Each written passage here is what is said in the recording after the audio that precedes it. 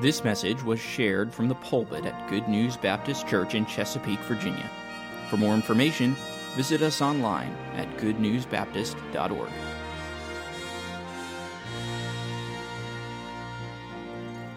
Well, open your Bible with me to the book of Matthew, chapter 1, if you would.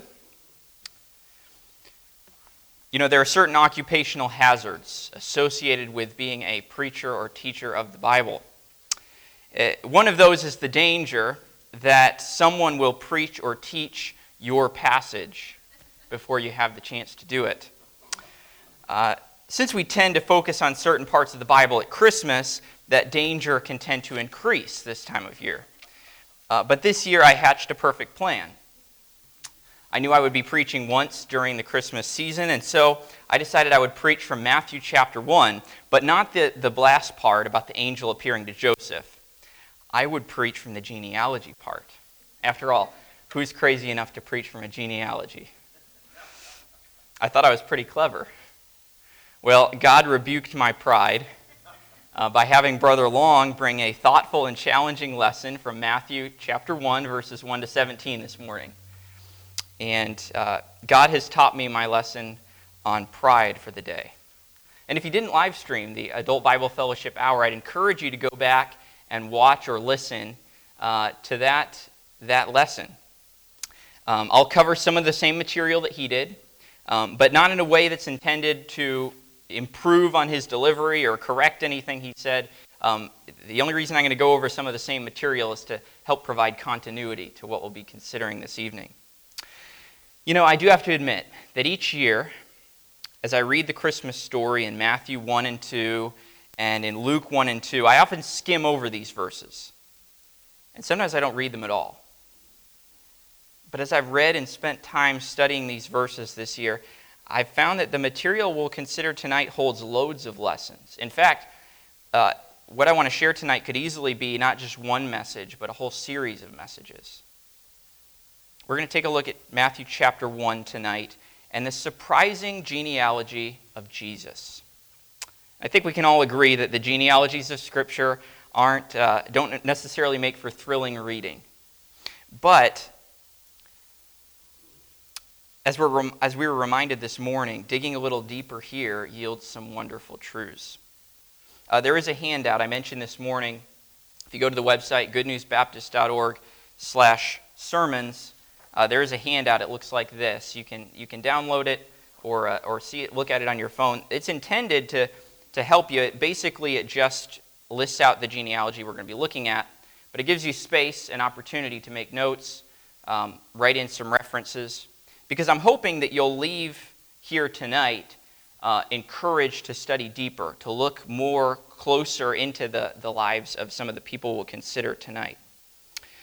So we're going to read Matthew chapter 1, verses 1 to 17, and then dig a little deeper to discover what makes the genealogy of Jesus so surprising. I was challenged by Brother Long to read this passage in Hebrew, or even in Greek, but I don't do dares, so I'm not going to take that challenge. But I am going to change the reading just a little bit by using, where applicable, not the names as we find them here in Matthew chapter 1, but the names as we find them in the Old Testament. And I want to do that, hopefully to help you, as we read through this genealogy, to recognize some of these names and some of these individuals, and give you a little bit of context as we get ready to dive in. So please follow along with me as I read from Matthew chapter 1. The book of the generation of Jesus Christ, the son of David, the son of Abraham. Abraham begat Isaac, and Isaac begat Jacob, and Jacob begat Judah and his brethren. And Judah begat Pharez and Zerah of Tamar, and Pharez begat Hezron, and Hezron begat Ram, and Ram begat Amminadab, and Amminadab begat Nahshon, and Nahshon begat Salmon, and Salmon begat Boaz of Rahab, and Boaz begat Obed of Ruth, and Obed begat Jesse, and Jesse begat David the king, and David the king begat Solomon of her that had been the wife of Uriah, and Solomon begat Rehoboam, and Rehoboam begat Abiah, and Abiah begat Asa, and Asa begat Jehoshaphat, and Jehoshaphat begat Joram, and Joram begat Uzziah, and Uzziah begat Jotham, and Jotham begat Ahaz, and Ahaz begat Hezekiah, and Hezekiah begat Manasseh, And Manasseh begat Amon, and Amon begat Josiah. And Josiah begat Jeconiah and his brethren about the time they were carried away to Babylon. And after they were brought to Babylon, Jeconiah begat Salathiel. And Salathiel begat Zerubbabel. And Zerubbabel begat Abiud. And Abiud begat Eliakim. And Eliakim begat Azor. And Azor begat Sadoc. And Sadoc begat Achim. And Achim begat Eliud. And Eliud begat Eleazar. And Eleazar begat Matan. And Matan begat Jacob.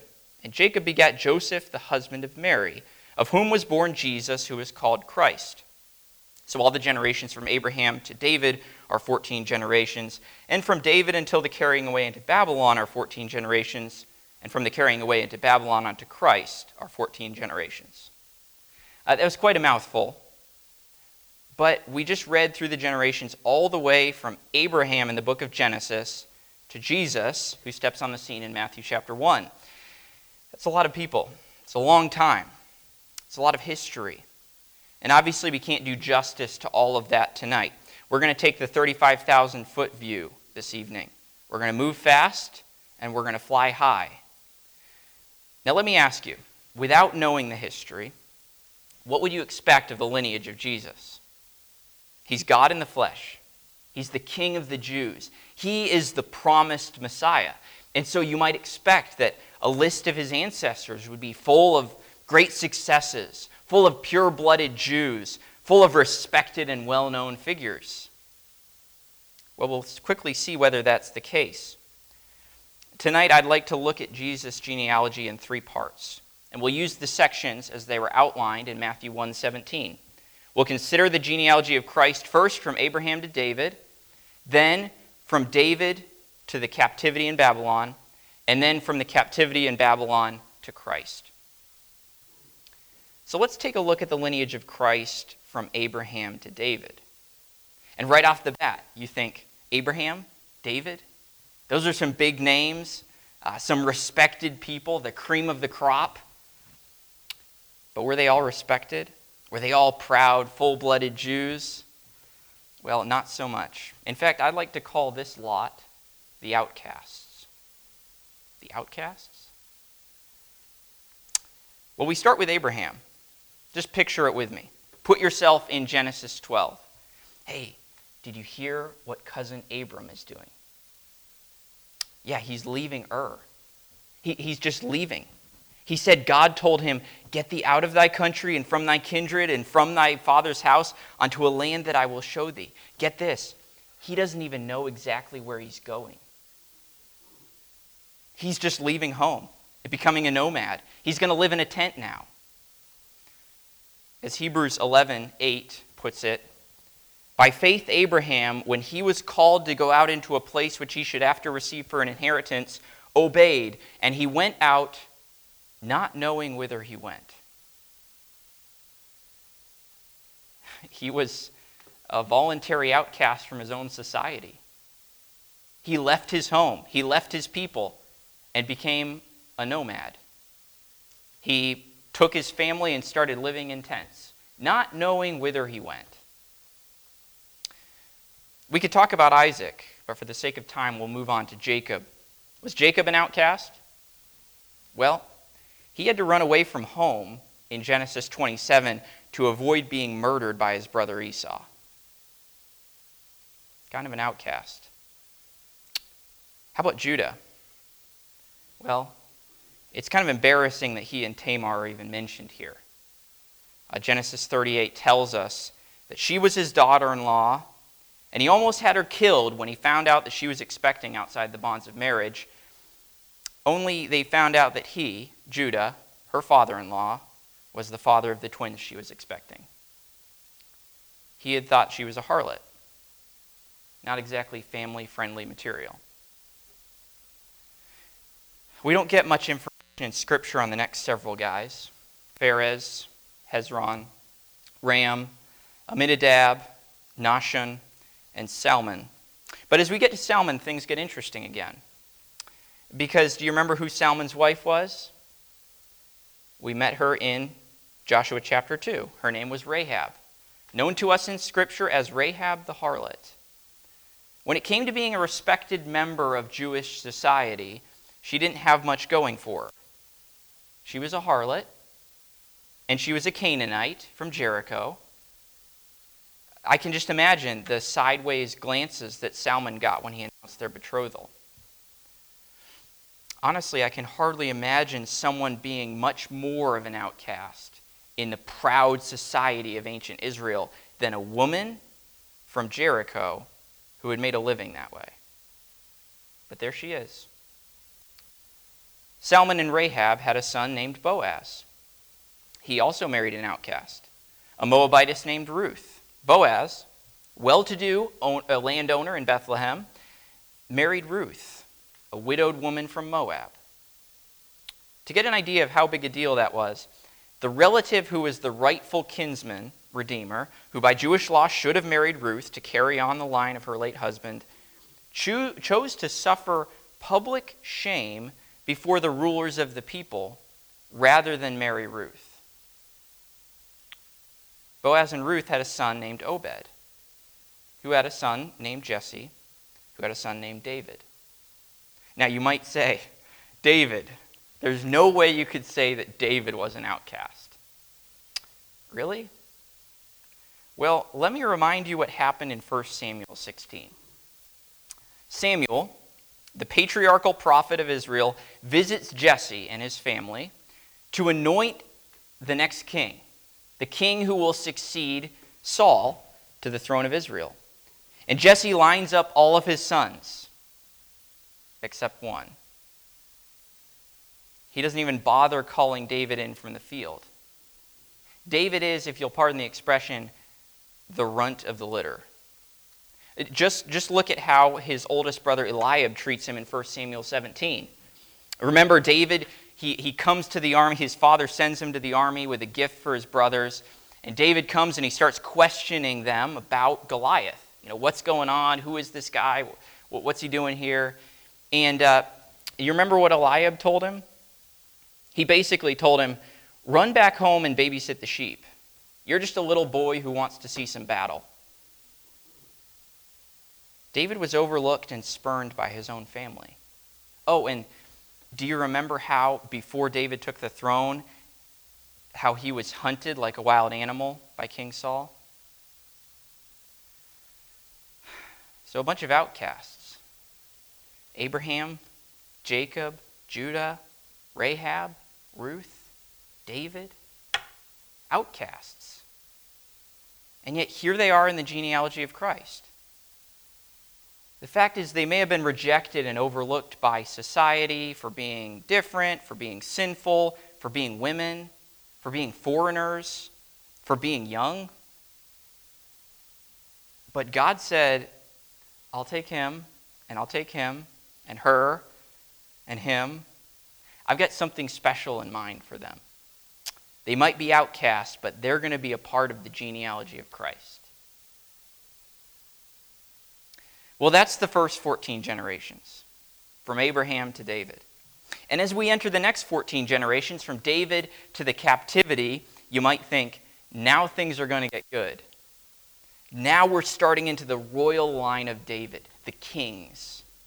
These are going to be some upstanding characters, some real success stories, some real people to respect and honor. Well, not so much.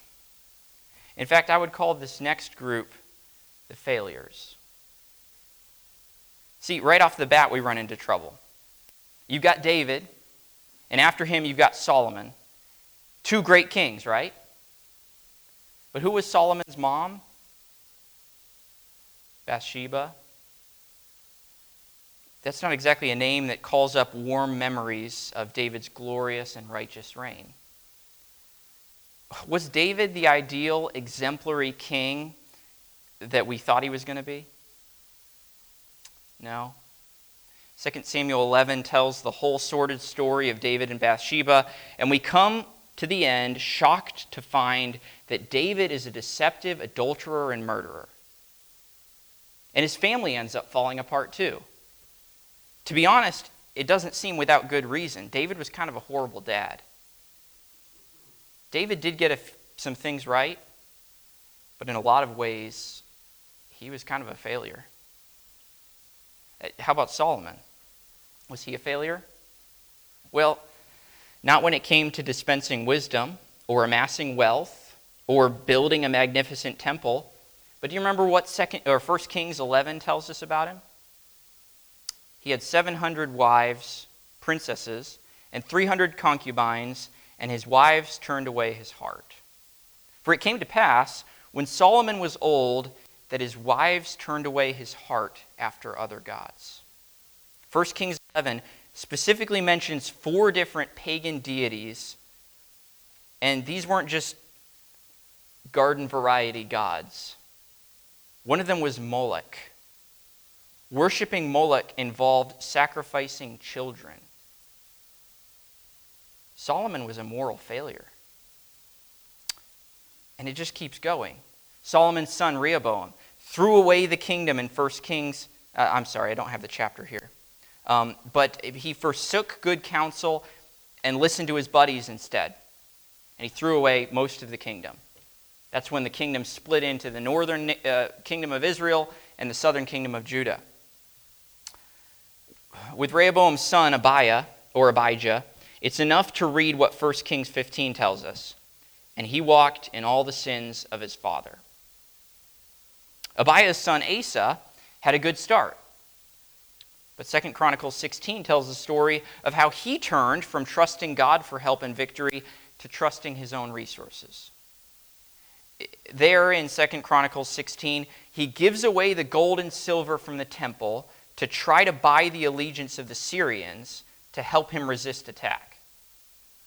A prophet comes to Asa to rebuke him for his lack of faith, and what does Asa do? He throws the prophet in jail. How about Asa's, the next guy in line here, Jehoshaphat? We could dig in with each of these, and I'd encourage you to. Go back and read their stories. They're loaded with lessons for us. But King Jehoshaphat, he teamed up with the wicked King Ahab, probably the most wicked Hebrew king we meet in Scripture, and Jehoshaphat buddies up with him. Jehoshaphat's son Joram, he married Ahab's daughter and was about the kind of king you'd expect based on that fact. How about Uzziah? Well, he was a good king for a while. But 2 Chronicles 26 tells us, but when he was strong, his heart was lifted up to his destruction. See, priests were the only ones who were supposed to offer incense in the temple. Uzziah decided he thought that was a dumb rule. And so being the great, powerful king who he was, he just walked right into the temple to offer incense himself. Well, God struck him with leprosy, and Uzziah spent the last years of his life separated from everyone, unclean, because of his foolish pride. Jotham was actually a pretty good king. He didn't take all the pagan worship away from the land, but he did pretty well for the 16 years that he reigned. But his son Ahaz, not so much. Ahaz embraced pagan idolatry, and 2 Kings 16 tells us that Ahaz sacrificed his own son to one of the pagan gods. He took the altar, later on he took the altar in the temple that had been built specifically to God's specifications, and he moved it to another part of the temple so that he could build a new altar that was based off of a pagan altar that he'd seen while he was visiting Syria. That's Ahaz. Hezekiah. Now there's a good king. He really was. But he wasn't without his failings. In 2 Kings 20, he makes the foolish choice of showing off all of his riches and all the splendor and glory of the temple to a group of people from Babylon that are visiting. The only reason he did it was just his pride, to show off all that he had, all that the nation had. And the prophet Isaiah comes to Hezekiah and tells him that as a result of that pride, all of those treasures are going to be carried into Babylon in the days of his descendants. And Hezekiah basically just manages to say, well, At least it won't happen while I'm alive. So even a king like Hezekiah certainly had his failings. Hezekiah's son Manasseh was a terrible king. Reading 2 Kings 21 makes us realize that pretty much he undid all the good that his father had done for the nation. And though the Bible doesn't go into detail about how, it tells us that he shed innocent blood very much till he had filled Jerusalem from one end to another. I don't know what the circumstances were, if it's talking about potentially this pagan worship, human sacrifices. I don't know. But that's the kind of king that Manasseh was. Now, I don't want to overlook the wonderful fact that he did turn to God at the end.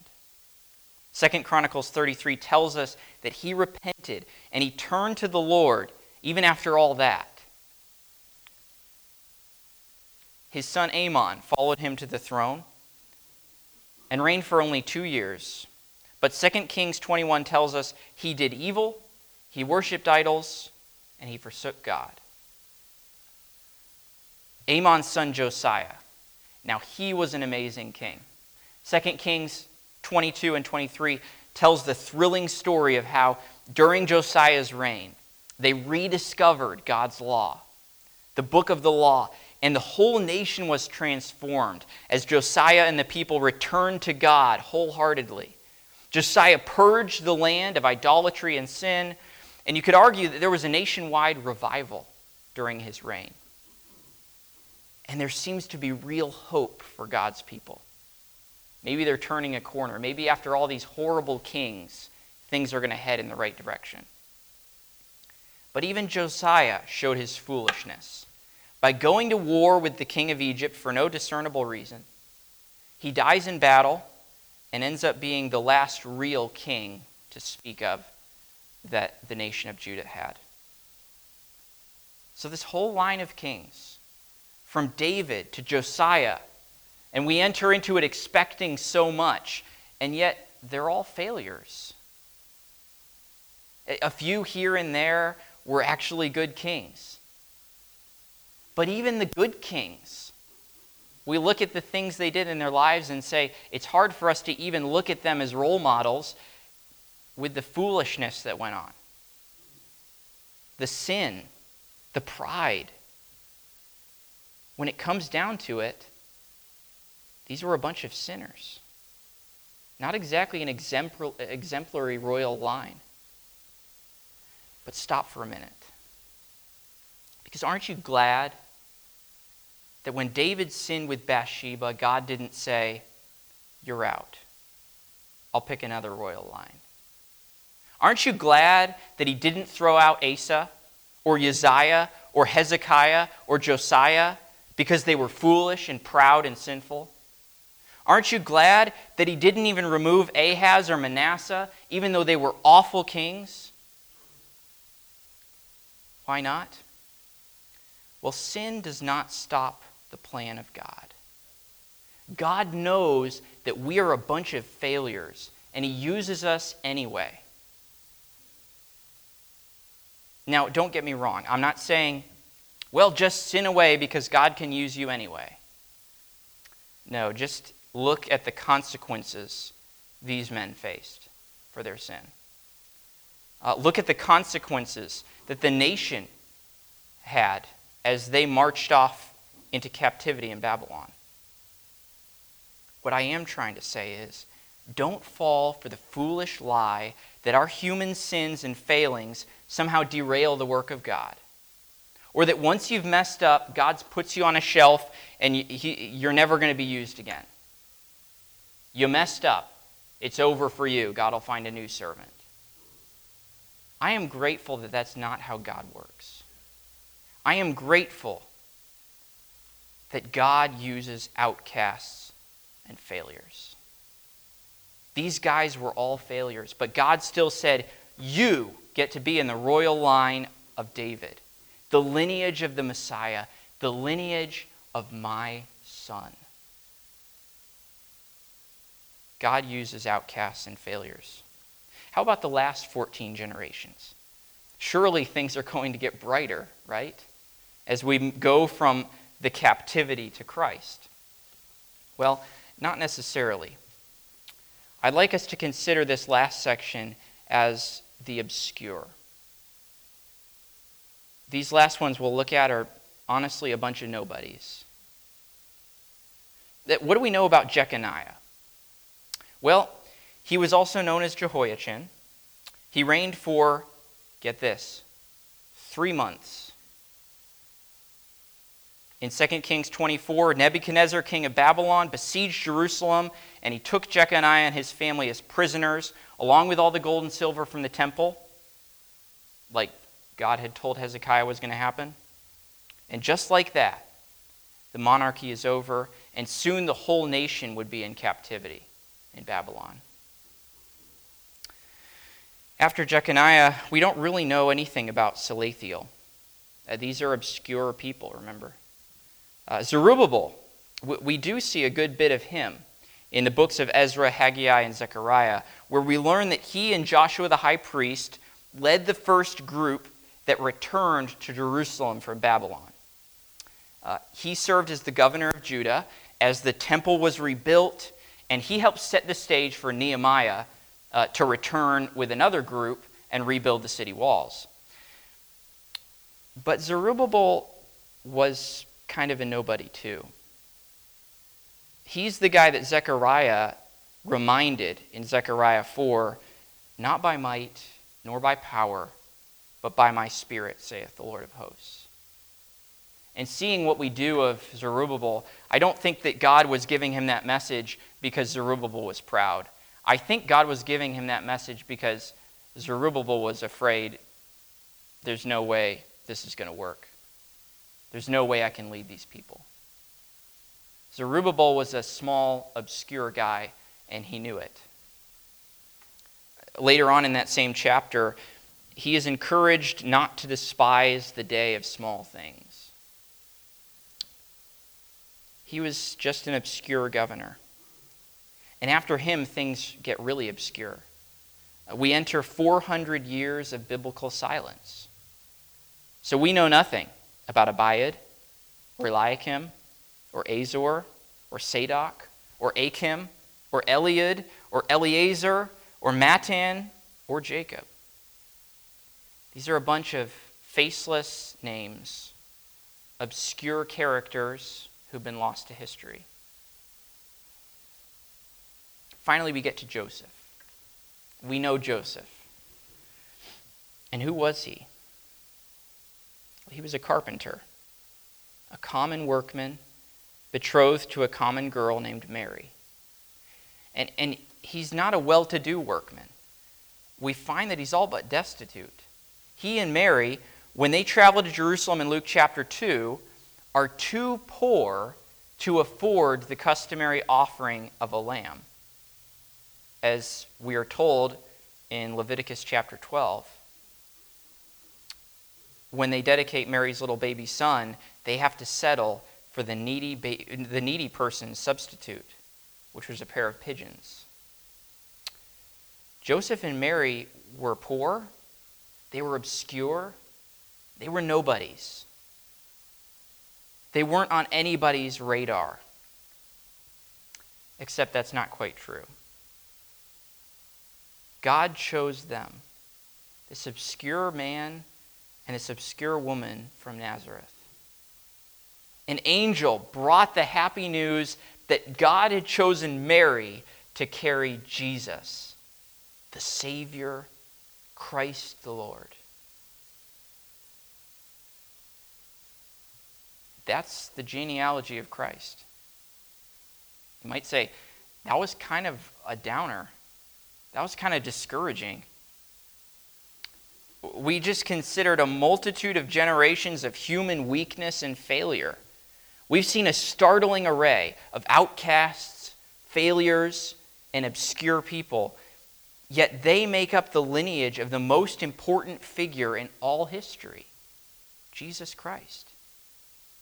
The fact is, his genealogy is a snapshot of human history, bringing out the rejection, the failure, and the sin that mark every generation. So what do we learn from all of these decidedly human humans? Well, we learn that human limitations and human weakness do not hinder the work of God. God can and will use anyone. You know, it's interesting because looking at this genealogy, it's almost like God said, what would be the most surprising type of person for me to put in the lineage of Christ? How about a harlot? How about a Gentile, a Moabitess? How about an adulterer? How about a poor carpenter? You know what? I'll put them all in there. So all the generations from Abraham to David are 14 generations. And from David until the carrying away into Babylon are 14 generations. And from the carrying away into Babylon unto Christ are 14 generations. And every generation fails. And every generation screams out, we need a Savior. And every generation brings his birth a little closer. And every generation fits into God's perfect plan, and Christmas comes right on schedule. You know, I was thinking about this today. This side of Jesus' genealogy was a real mess. What about the other side? This is his human lineage. And we didn't even, if you go to Luke, you can take it all the way back to Adam. We just went back to Abraham. But this is his human lineage. But the divine side of Jesus' lineage is really simple. Jesus, the Son of God. And it reminds me, from our perspective, things are often complicated. They're messed up. They're tangled.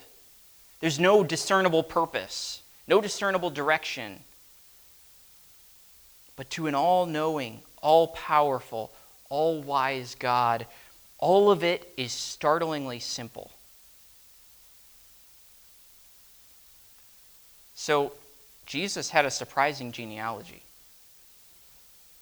full of outcasts, full of failures, full of nobodies, obscure people. So what do we learn from that? How can we be challenged from that? I want to give you two challenges tonight. First of all, thank God. Thank God that he uses the outcasts, the failures, and the obscure. Aren't you grateful that God doesn't just use the well-known, the respected, and the successful? Just read your Bible. So many times it's like God picked the person who was the exact wrong guy for the job, and yet he put him in there and made something of them. He's not limited by all those things that we think about. I've got to be gifted in this certain way. I've got to be known among people for me to have any kind of influence. I've got to have a personality that it's just natural for me to be a certain way. God's not limited by any of that. God doesn't need you to be the perfect mold for the job. God can use anyone. And I'm also grateful that as we look at the world around us, we might be discouraged by those who seem to have influence, by those who seem to have power, by those who seem to be directing the direction the world is going.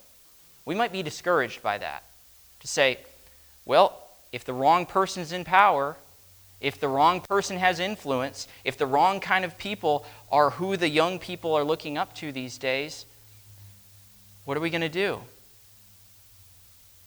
Isn't it amazing that God even used the people who never acknowledged him? They went their whole lives, some of these people, some of those kings, they went their whole lives rejecting God, saying, I don't care. I'm grateful for the stories of those who turned to him, who repented. Guys like Manasseh, who said, I've been wrong this whole time. And God broke his heart and he repented. I'm grateful for that story. But I'm also grateful that God made it clear that he even took the lives of the wicked, unrepentant, and he made something of them too. Again, this isn't an excuse to say, well, God is in control, so it doesn't really matter how I act. It doesn't matter what kind of decisions I make. It doesn't matter what kind of influence I try to exert. God will do what he's going to do anyway. That's not the lesson for us. But the lesson is, don't despair. God isn't stopped just because the wrong person is exerting influence, just because the wrong person is in power, just because the wrong person got a spot on TV. That doesn't stop God. It doesn't even slow him down. God's plan keeps moving forward. So thank God that he uses the outcasts, the failures, and the obscure. And secondly, running the danger of sounding like a sappy self-help book, don't give up on yourself. Now, I don't say that because there's something inside you. There's something special about you, and you just have to reach in. You have the power inside to make something of your life. No. The fact is you don't. There's nothing special about you. There's nothing about you that makes you able to accomplish anything, except one thing. We're all really good at sinning. But God can make something of you. And there are hundreds, thousands maybe, of Christians who've given up on ever being used by God again. They've left it up to other people who are, I'm an outcast, but there are other people who are in the in crowd. God will use them. I've sinned too much. I've failed too much. God can use the people who have cleaner lives, who haven't messed up as much, who don't have as much baggage as I do. Or, nobody knows who I am. God can use the people who have other people's ears, who have more influence than I do. Remember, God delights to use the outcasts, the failures, and the obscure. We need to come to God and turn ourselves over to him. But if we do, God is not limited. None of that stops him. I'm grateful because as you look at Mary and Joseph, again, they were obscure. They didn't start out with lots of influence. We've been reminded that Mary realized that all generations would call her blessed. But that's not because she was already well known and she had lots of people that were listening to her and looking up to her. These were obscure people. They didn't have influence. They didn't have power. They didn't have anything to wield. And yet when God said, Mary, I want to use you, and Joseph, I want you to continue with Mary. I want you to go ahead and marry her because I want to use you in this plan too. There's no hint of, let me think about this for a while. Let me consider all the implications. Let me decide whether this is worth it for me. They were ready to surrender. They were also ready because they were already trying to live God's way. They were already trying to follow the law. Joseph was, remember, a just man. He cared about what God had to say. He cared about following God. That was the heart they had, so they were ready. God can use anybody, but that's what he's looking for. People with hearts like that. To say, I'm not necessarily gifted for this. I'm not necessarily ready for this. It might not necessarily make sense to me that you want to use me, but I'm ready. Behold the handmaid of the Lord. So remember, don't give up. It'd probably be better to say, don't give up on God. Don't give up on God making something of your life. Don't sit back and say, I've had my go, I've had my run. I'm too old now. I've sinned too much now. I've messed up too many relationships. Whatever it might be. I'll just kind of sit and coast for the rest of my life, and I'll let the other people serve God. God delights to use people that get overlooked by the world, who are cast aside by the world, who are seen as nothing. I love how Paul puts it in 1 Corinthians chapter 1, verses 26 through 29. He says, "For ye see your calling, brethren, how that not many wise men after the flesh, not many mighty, not many noble are called, but God hath chosen the foolish things of the world to confound the wise. And God hath chosen the weak things of the world to confound the things which are mighty. And base things of the world, and things which are despised hath God chosen, yea, and things which are not, to bring to naught things that are, that no flesh should glory in his presence." Thank God for the surprising genealogy of Jesus. Let's pray. Our Father, you are such a great God. We're reminded of that in 100 ways at Christmas time. But thank you for this lesson, that you are such a great God, that you incorporate sinful, weak, failing people into your plan. Thank you that you're not limited by the things that we often limit ourselves with or consider to be the weaknesses. I think of Paul. He had a thorn in the flesh. We don't know exactly what it was, but it was something that many other people could have said, I have this problem. I can't serve God. Unless it goes away, I'm never going to be able to do anything for the Lord. And yet you used that. You chose to use that weakness and that pain and that suffering. And Paul was just exactly who you wanted to use. Not because of his strength, not because of his giftedness, but because he was weak. I thank you for the lives of those we've looked at tonight. And honestly, this can be kind of discouraging to go through them and see all the sin. Some of these stories just disgust us. The things these people did with their lives, we can't imagine. And yet there they are, in the genealogy of Christ. Father, help us to be like Mary and Joseph, to be ready to surrender to whatever your plan is for us. But Father, help us not to be so foolish as to place constraints on what you can do through us. Encourage us with this lesson this Christmas, we ask. You know those who need to be encouraged tonight, who've given up,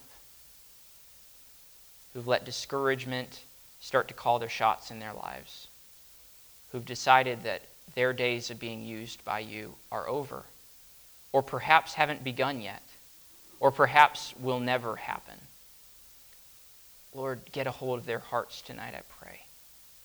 Help them surrender to you, and would you use them for your glory, by your power, as you did in the lives of this collection of outcasts, failures, and obscure that we've looked at tonight.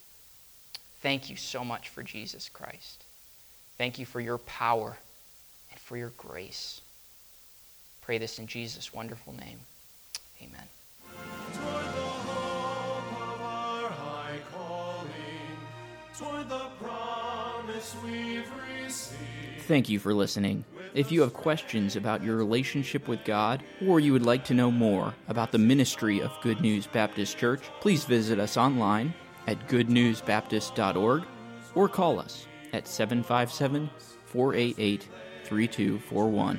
We encourage you to share this message with others. We trust your heart was challenged as you listened, and God's Word has had an impact on your life, as together we strive to show forth the path of life. Press on.